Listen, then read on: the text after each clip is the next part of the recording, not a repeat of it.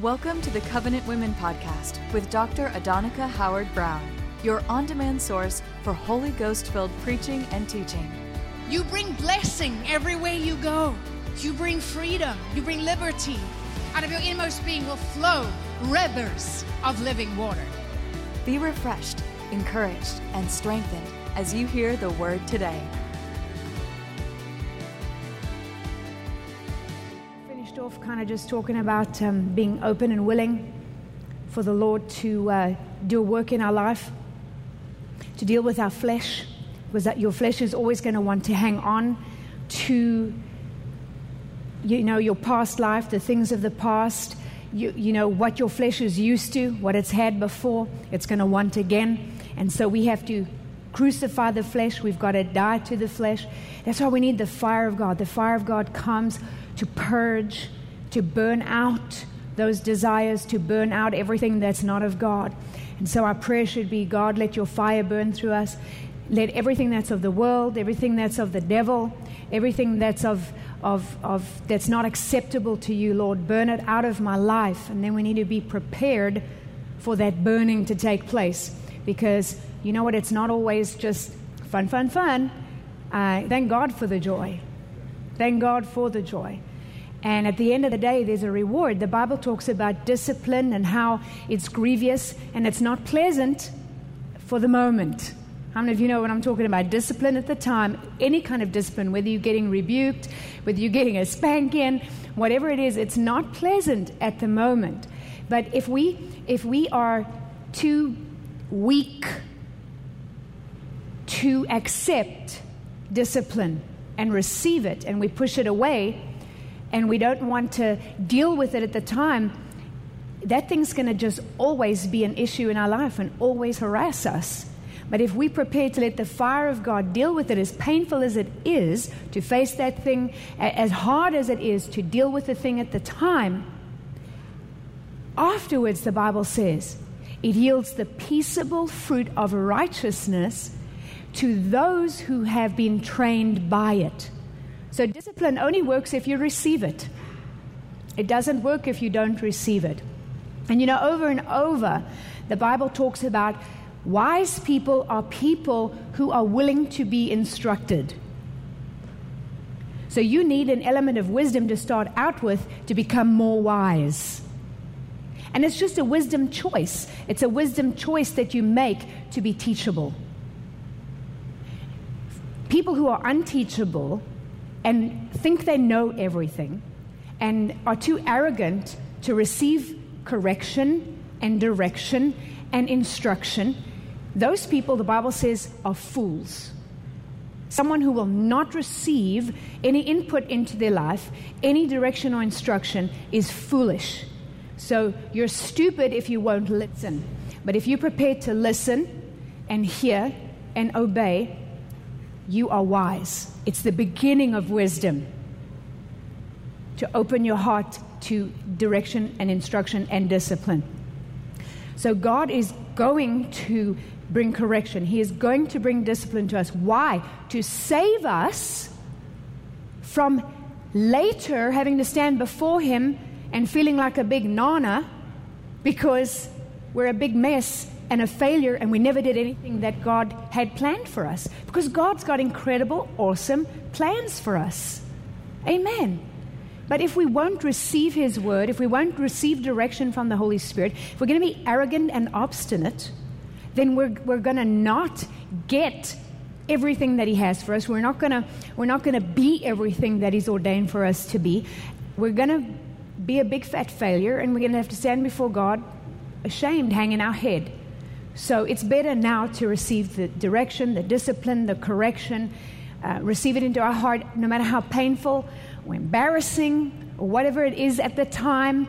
You know what? It's not embarrassing if you have a humble heart. It's only, you know why people feel embarrassed? It has nothing to do with anybody else. It's about our pride. Your pride makes you feel embarrassed. If you have none, you're not going to be embarrassed. Because something that would be nothing to one person is like a huge ordeal to someone else. How many know what I'm talking about?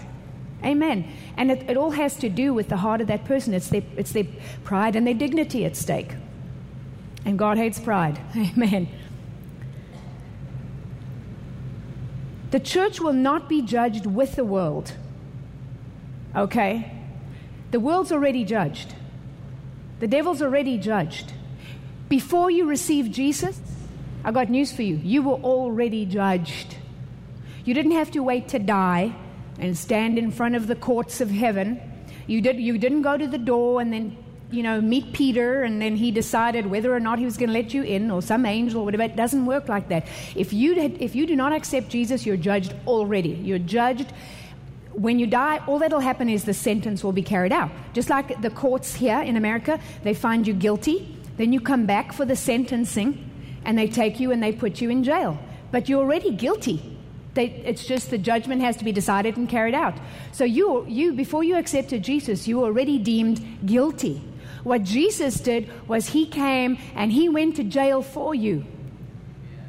Whatever your sentence was, he paid it. He died. He went down into hell. He kicked the devil's teeth in, took the keys of death, hell, and the grave.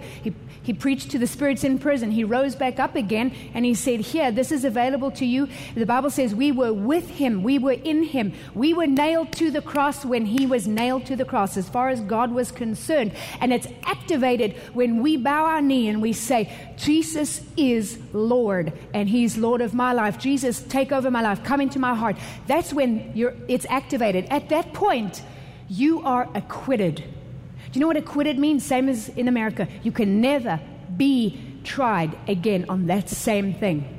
And so when we're washed in the blood of Jesus, that judgment that had already been applied was removed. Judgment was removed from us. We are no longer to be judged with the world. However, we will still give an account. Now, if you've committed sin and you sincerely ask God to forgive you and you've repented, that's forgiven. But there are some things that you're still going to have to be accountable for. What about the parable of the talents? If God has a purpose and a plan for your life, and because of sin and disobedience, you never do it, you never carry it out, you can ask God to forgive you, for the sin and the stuff you've done. But you're still going to have to give an account of why you did not fulfill that call. Amen. What you have to understand also, the sneaky, disgusting, horrible thing about sin is there are some seeds that you sow that can never, there are things that are set in motion by choices that you make that can never be changed. Amen.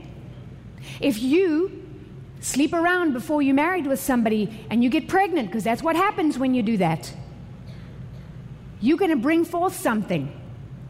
You can't kill it. People do, but the blood of that baby's on their hands from that moment on. It's still, they reap the harvest of that bitterness. So there's many things I could say right now, but there's choices that we make, and maybe some of you could think of some things that were set in motion, some choices, some stuff that was done. You can't change. If you rush into marrying someone and you didn't pray about it, or maybe you were unsaved or whatever, you just didn't make a good decision, and you go marry the wrong person, and then you end up in a big mess and a divorce, you can't change those things. It's your history. There's some things that are out there. Now, God can redeem. God can, take the pain away. God can forgive. God can restore. But there's things that are set in motion. There's things that are done that cannot ever be changed. Amen. So there are some things that we'll have to give an account for and have to talk to the Lord about. And the majority of those are heart attitude. But we are going to have to give an account. If we don't fulfill the plan and the purpose, the call that God has on our life, we're going to have to give an account for it. Now, God is not a hard taskmaster. He does not drive us. Let me say this. It is a sacrifice. Let me tell you, when to obey the call of God, to do what He's called you to do, that's a sacrifice. You have to make a sacrifice. You have to die to what you want. You have to die to your selfishness. You have to desire, you have to die to everything that you want, because you come into a place where you become a servant. You choose to be a servant. But the reward of obedience is so much greater than the torment of disobedience. I mean, ask Jonah. It was better to go to Nineveh and preach than to be in the belly of the whale. Amen. So you can live in the belly of the whale, or you can have the joy of seeing lives touched and building up fruit in heaven. And you know what? There's persecution that comes with serving God. There's all kinds of attacks and all kinds of things that come against you. But my Bible says God is more than enough. And the joy and the peace and the blessing and the fulfillment when you obey God, the blessing on your children, the blessing on your family. Amen. And you know, a lot of people in ministry have lost their family and lost their kids, but God does not expect us to sacrifice our family on the altar of ministry. Your first ministry is your family. Your first ministry is your family. Your first your wife, then your children. Let me just back up a little. The first relationship and the first and most important relationship in your life is God. God. Now, notice I'm not saying ministry. Not ministry. The first priority in your life is not ministry. And there are major ministers that stand up and will say that. But you know what? It's evidenced in the mess their wife's in and their kids are in, that their priorities are screwed up. Your first priority is to God. Your personal relationship to God. You know, Billy Graham always had a Bible that he kept, a different Bible, not a study Bible, that was his personal Bible, that he would read, that was God's word to him. He would read it to receive something for himself personally. Then he had a study Bible that he would use and study to develop sermons, to minister to others. And you know, what do you want to do? You don't want to trash your own life while you're ministering to others. All you go to the Word, all you're ever getting from the Bible is something to talk to someone else about, and you never go to the Bible to receive something for yourself. So we need to make sure that we go to God and we receive something for us. You can be a little selfish if that's selfish in that. Take care of yourself first. Take care of yourself and your heart with the Lord. Then start finding out what God wants you to tell everybody else. So your relationship with God first. Then your spouse. It's very important that you choose wisely, that you really pray about the decision if you haven't made it already, and that you marry the right person, that you marry a person that's going to truly be your partner. You've got to marry someone who has the same call and destiny as you.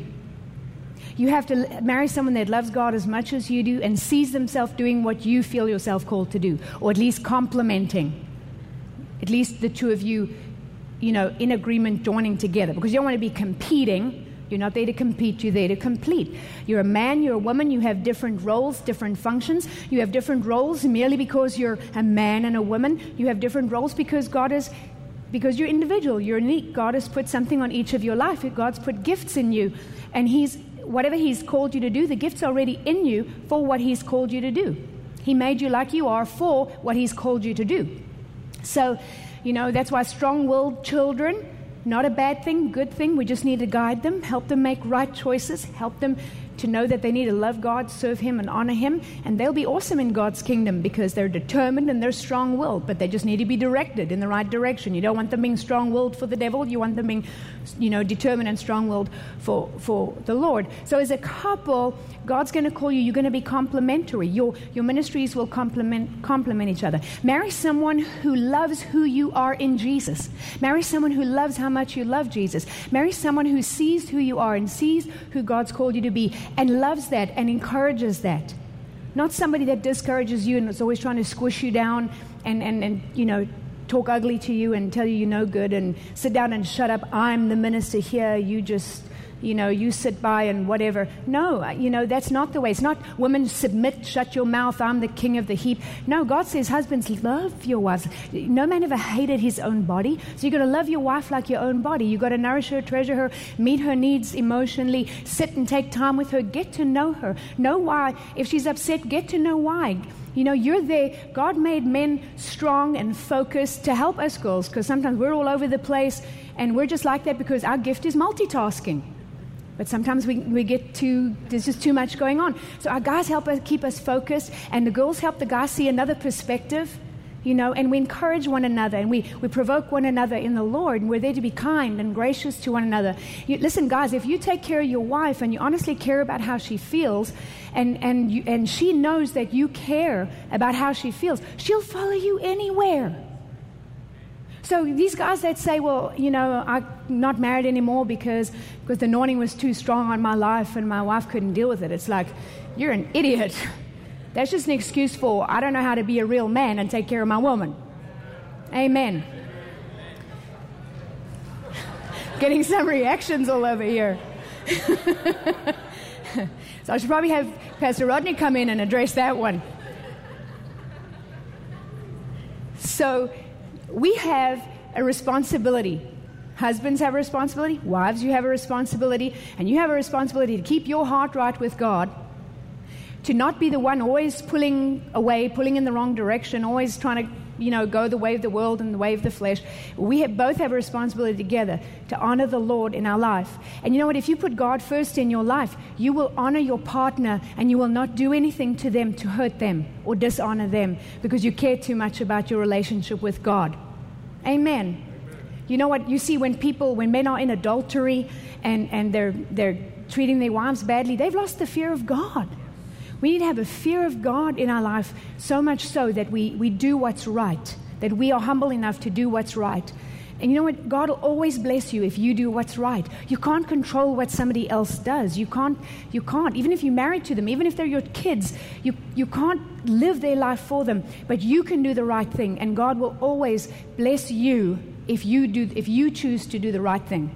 And don't make someone else your excuse for not doing the right thing. And then you need to take care of your kids. You need to make sure. I mean, I decided when we got married, my husband is a traveling minister. I will travel with him. I will be with him. We are going to stay together as a family. We are going to have children, and they are going to travel with us, and they're going to fit into what we're doing, no matter what. Now, that was hard because, especially when a baby's first born till they're at least 2 years old, it's like your whole life revolves around that little baby. It's like whatever they want, whatever they need. If they're awake, you're awake. If they want to be fed, they're getting fed. If they got something in their diaper, you got to clean it. So, there's a sacrifice that you have to make. And our choice, there's a lot of people that have a traveling ministry that choose not to have children because of the traveling and all that, but we didn't want to lose out on family. And we felt in our heart to start early when the ministry was still getting going, because I felt like when it gets busier and I'm needed more, I need my kids to be a little older and more independent. So we were married 14 months and we had our first child 2 years later, the next one, 2.5 years later, the third one. And we decided we're taking them on the road, and we did, and it wasn't easy, but you just do what you got to do. And the main thing is you got to make up your mind, you got to decide, and our first choice was stay together as a family. My husband needed me there. I needed him. My kids needed their dad. And so many people open up themselves to sin when they separate. Don't ever separate from your spouse. The longest we were ever apart was 8 weeks when I was back in South Africa and he was here in 1990. And we vowed never to do that again. It was too long. So we've never gone longer than a week or so apart after that, or max 2 weeks. Because we want to stay together, be together, not be off, me in one direction, him in the other direction, because that's bound to fail. When you start living your own lives, and the devil's always there to mess things up, let me tell you. So you have to protect your marriage. You have to protect your relationship. You've got to protect your kids. I prayed over my kids. I said, Lord, we're taking them all around the world. And Lord, I need for your grace to be on my kids. I need you. Whatever they're missing out on, you're going to make it up. Whatever they've missed in music lessons and ballet lessons and sport and whatever else that they could have had if we were in one place, Lord, you're going to have to make it up to them. And thank God they all serve God. Thank God they love the Lord. Because there's a lot of PKs who just are so bent out of shape and bitter and so, they talk about a backslidden Christian. They're worse than a backslidden Christian, PKs. I mean, they go crazy. And we've tried to help some, and we have helped some, and then there's some that you're like, I don't know, because the parents didn't make sure that their family was their first priority. So you can minister to the whole world, but you've got to make sure your family are taken care of. So if we saw little attitudes in our kids, we would deal with it immediately. We would sit, we would talk about it. Okay, let's talk about this. Let's discuss this. When they complained on the road when they were teenagers, we want friends. And we always traveling and we don't have a best friend. We didn't say, shut up and suck it up. Well, this is what we're called to do, and you're just going to have to sacrifice. We never said that to them. You know what we said? We said, I'm sorry, baby. I know it's hard when it's just the three of you and you homeschool and we're dragging you around the world. We didn't quite say that, but we said, you know what? If you want to talk to your friends, I'll get them on the phone for you. When we go home, we'll, make sure you get together. We'll fly them in and you can spend some time or something, When we said, but think of all the good stuff also that you have right now. Just think about how you get to travel around the world and go to all these amazing countries, and you're seeing the most amazing things that God's doing, and you're getting to meet all these people that all these amazing men and women of God, and all these opportunities that you have. So, we didn't get to go anywhere when we were growing up. So, you're really blessed. And, I waited up and I looked at all these little kids in Africa that don't have shoes and have one outfit. And some of them don't even have a mommy and a daddy. Not even sure that they're going to get food that day. I mean, most of the kids of the world live like that. No education, not even any food. And I thought, you know what? My kids are spoiled. They're blessed. They get to travel. They get to stay in hotels. Everywhere we go, everybody, give them stuff and make a fuss of them and, bless them. I thought, they're going to be fine. They're going to be okay. Suck it up and get over it. We have this entitlement generation. We've got to spoil our kids and give them everything we didn't have. And you know what? They just turn out just rotten little brats. Even if you are blessed, don't give your kids everything. Make them work for stuff. Make them appreciate what they have. You know what? You see kids here walking around. It's never enough, and they're never satisfied, and no matter what they have, they always want something else, and my friend's got this, and I want this. And you look at the little kids in Africa, they've got nothing. They play with sticks and wire and stones and make stuff. They're very creative. They make stuff out of stuff. They make their own toys. And they're always smiling and they're happy. You know what? Because they're not thinking about what they don't have or what they should have. They're happy for what they do have. So in America, we need to get an attitude adjustment. We need to be happy for what we do have. We need to count our blessings. We need to appreciate what we have. Amen. We need to have a consistent, constant, everyday attitude of gratefulness. Wake up every morning and say, Lord, your mercies are new every morning. Thank you for this morning. Thank you that I have a fresh new day. Thank you that every morning I have a fresh new start. Thank you that your blessings are here for me every day. Thank you, Lord, that if I had nothing else, I'm so grateful that when my life on earth ends, the life on the inside of me doesn't. That I just step on over into your kingdom. Thank you, Jesus, for heaven. We can, no matter what tough thing that's going on here, we can praise him that we're going to go to heaven. That we have that promise. That we're not going to be separated from our loved ones. We're going to see them. Hallelujah. Thank you, Lord. Death has no sting. It has no victory. Hallelujah. God is good. Amen. And it's not a pain to serve him, and you're not missing out on anything. You know what you're missing out on? Hallelujah. I tell you what you're missing out on: heartbreak, pain, loss, venereal disease, sickness, death. You're missing out on being miserable. You're missing out on being so drunk you don't know what you did last night.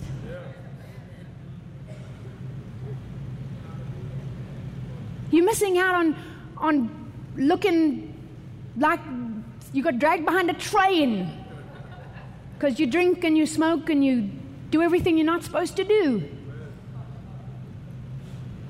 Wow, you're missing a lot. I never understood that. How you can taste the good things of God and go back to the pigsty, slop, pig trough of the world. It's a joy to serve Him. If it's not a joy to serve Him, you ain't doing it right. Amen. Because in Him there's peace and freedom. And you press into His Word and you press into His Holy Ghost till you get that. If you don't have it now, you press into Him till you get it.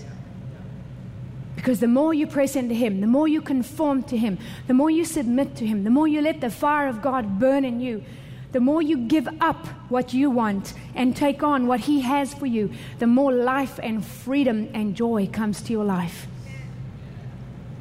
Amen. How many of you can already testify about that? Aren't you happy? You're not where, you think where you could have been without Jesus. Oh, I don't even want to think about where I'd be. I'm so glad He found me. I'm so glad He got a hold of me. Oh, hallelujah. Woo! Thank you, Jesus.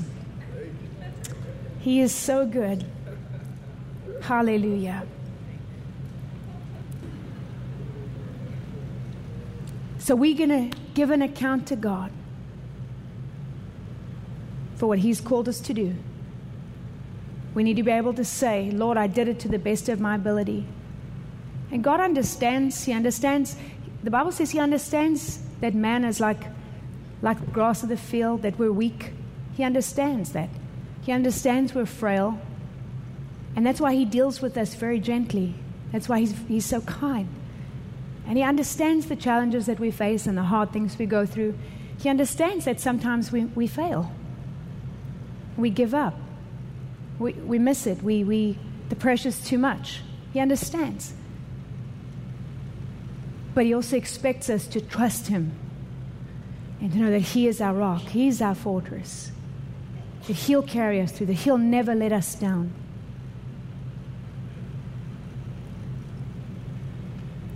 Romans 2 and verse 6 says, for He will render to every man according to his works, justly as his deeds deserve. So our works will be judged. Thank God we will not be cast into hell with the world. We will have our place in the kingdom of God, but we don't want to get there. We don't want to just get to heaven by the skin of our teeth. We want to have something to show for our life on the earth, that we did something for Him. Matthew 16, verse 26 and 27.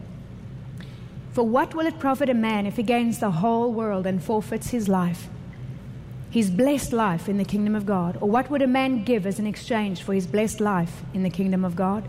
For the Son of Man is going to come in the glory, majesty, and splendor of His Father with His angels, and then He will render account and reward every man in accordance for what he has done. There is a reward for works. We cannot earn salvation. It's a free gift. We receive it by humbly accepting that free gift. But there is a reward for what we do, the good that we do in obedience to the Holy Spirit. 2 Corinthians 5, verse 9 and 10. 2 Corinthians 5, 9 and 10. Therefore, whether we are at home on earth, away from Him, or away from home and with Him, we are constantly ambitious and strive earnestly to be pleasing to Him. So whether I'm in the body, out the body, if I'm in heaven or on earth, I'm striving constantly to be pleasing to Him. But you need to maybe make a note somewhere of that and meditate on that and spend this week just focusing on, I'm striving to be pleasing to Him. That is my goal in this life. I'm striving to please Him. And God is not a hard taskmaster, and He doesn't drive us. If you feel driven, it's not God. He is our good shepherd. Jesus is our good shepherd. He leads us. But the devil will drive. If you feel driven, just stop. Just stop. Because God does not drive. He draws, He leads. So, there's a lot of ministers, that's why they neglect their family, they neglect their own health, because they're so driven. And listen, let me tell you right now, the need is great. How many of you know what I'm talking about? When you're out there and you're soul winning and you really get souls in your heart and you have a heart for the world, you want to help everybody. You want to save everybody, but you have to step back and go, okay, I see the need. I see I could go in this direction and I could go in that direction. I could go there and I could do this. What does God want me to do? Amen. I kind of think of it like a huge chess game. And God He's got control. He's got the whole plan. He knows how to win. He knows how to get checkmate. He knows where it's going to end up. I mean, Jesus is coming. The devil ain't going to win. The devil has a temporary lease here. Only because of the people, because God loves people, not because He loved the devil. He would just squash everybody like a bug if He could. But aren't you glad He didn't squash everybody like a bug before you got saved? Okay, so God's wanting everyone to have that chance to hear the gospel. So He's not going to squash the devil and everybody who works for the devil yet, because He loves the people. So there's coming a time. So God knows the end from the beginning. He knows how it's going to go. Our job is to just do what He tells us to do. You're not going to be rewarded for doing what someone else is doing or something that you thought was a good idea. You're going to be rewarded for doing what God tells you to do. Now, that doesn't mean that you sit on your bum and you do nothing because you're waiting for God to tell you where to go. Listen, you can get out in the streets and lead people to the Lord. You can get up and do something. See, it's easier to direct something that's already in motion. I mean, how many of you drive a car? How many of you know it's much easier to turn that steering wheel when the thing's moving than when it's just sitting there? So you need to be like, whatever's in front of you, do. You don't have to ask God, do I need to be involved in ministry of helps? Do I need to offer to clean the toilet? Do I need to, help usher? Do I need to help in the altar call? You don't have to ask. Just whatever you find to do it. Because God's looking for busy people. Do you know that Jesus didn't find anybody who was sitting on their bottom doing nothing? Everybody that Jesus said, come follow me, was already doing something else. They were either tax collectors or they were fishing or they were doing something. So do something. Get busy doing something. I mean, if it's not going to be ministry, get a regular job and minister on the side till so much ministries open up to you and your needs are taken care of. You don't need to work this job anymore, but do something. If you don't work, you don't eat. So living by faith is not sitting at home on your bottom watching TV waiting for the Holy Spirit to tell you to do something. And we'll slap you if you tell us that. Amen. And then you look at, we had the precious brother and his wife from Canada, and they were talking about how they went to Russia 46 hours in a tank with no heating on rough roads. Those things don't have, nice cushy seats. They don't have, shock absorbers. So you're sitting in a hard, cold, rough tank. I mean, they must have had bruises on their bottoms or something. You're 46 hours in the cold. I mean, you're not taking a nice hot shower. You're not getting yummy food. You're just eating whatever. And you come to this village that nobody's ever been to of roaming because they wander they live in tents in that freezing cold in Siberia. And they live in tents and they move with a reindeer. That's their living, that's their source of food through their long winters. And they get there and the guy said, we've been expecting you. And he's like, how is that possible? You don't have a cell phone. We didn't even tell you we were coming. You didn't know. No, but we've been going out. We lived under communist rule. They told us there is no God. But we realized there has to be a God. Why? Because they looked at the stars and they looked at creation and they said, there's got to be somebody. And they would go out at night and cry out to God, whoever He is, and said, if you're real, show yourself to us, send somebody. They said, we've been expecting you. And they brought them the gospel. I wept when I heard that. So, I mean, as my husband says, if somebody tells me they've got nowhere to preach, I'll slap them. Because the American way is call a pastor and ask for a meeting. You don't need to go to someone else's church to have a meeting to get somebody touched.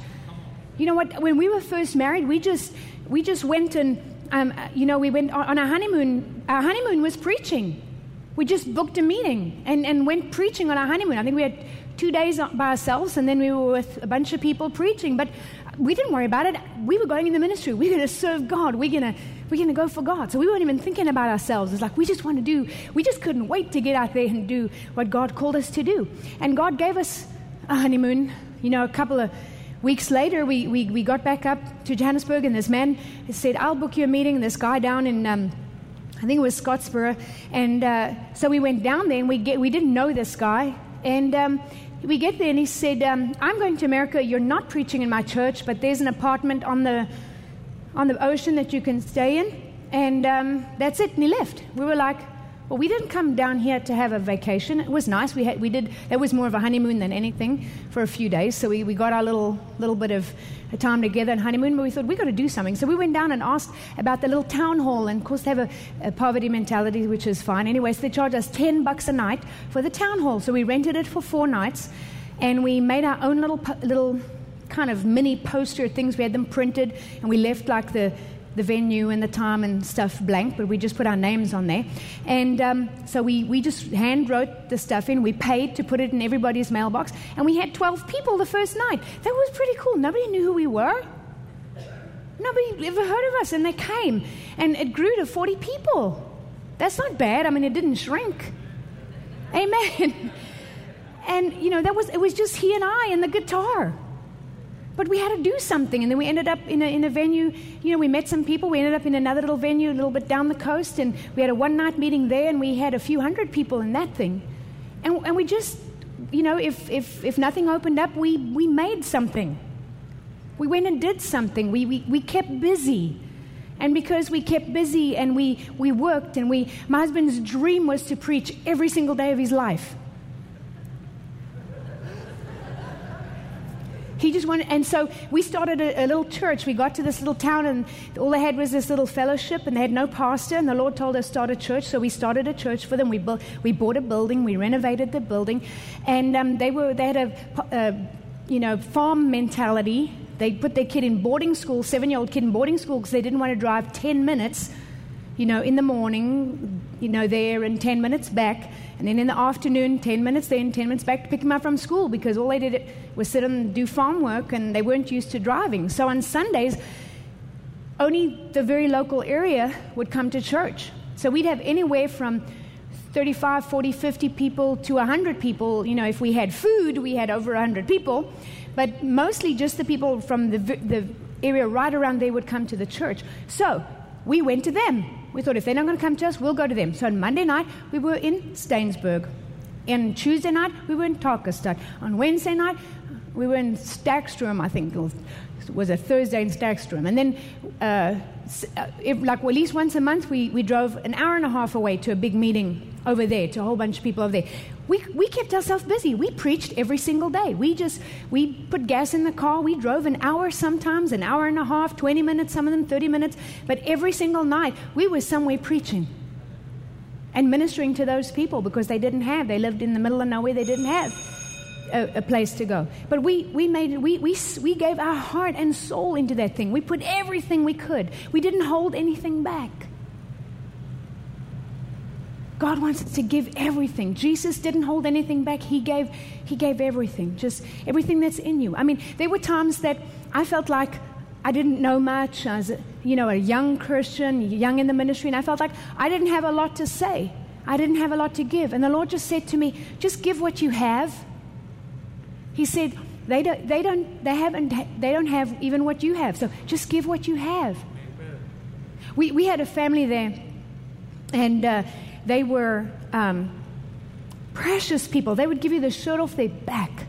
And they had a farm with a bunch of animals on it, and they had American hunters that would come in and hunt. And then they also had some fancy horses, quarter horses that they bred. One of them was very famous from Kentucky, and the daddy of all their horses. And they had all these horses, and they had dogs. I mean, they had huge dogs. They had cats, and they had this huge living room. And we would come there to have meetings, and there'd be like 14 dogs and 13 cats, and there was a monkey tied up with a rope at the front door because he would bite.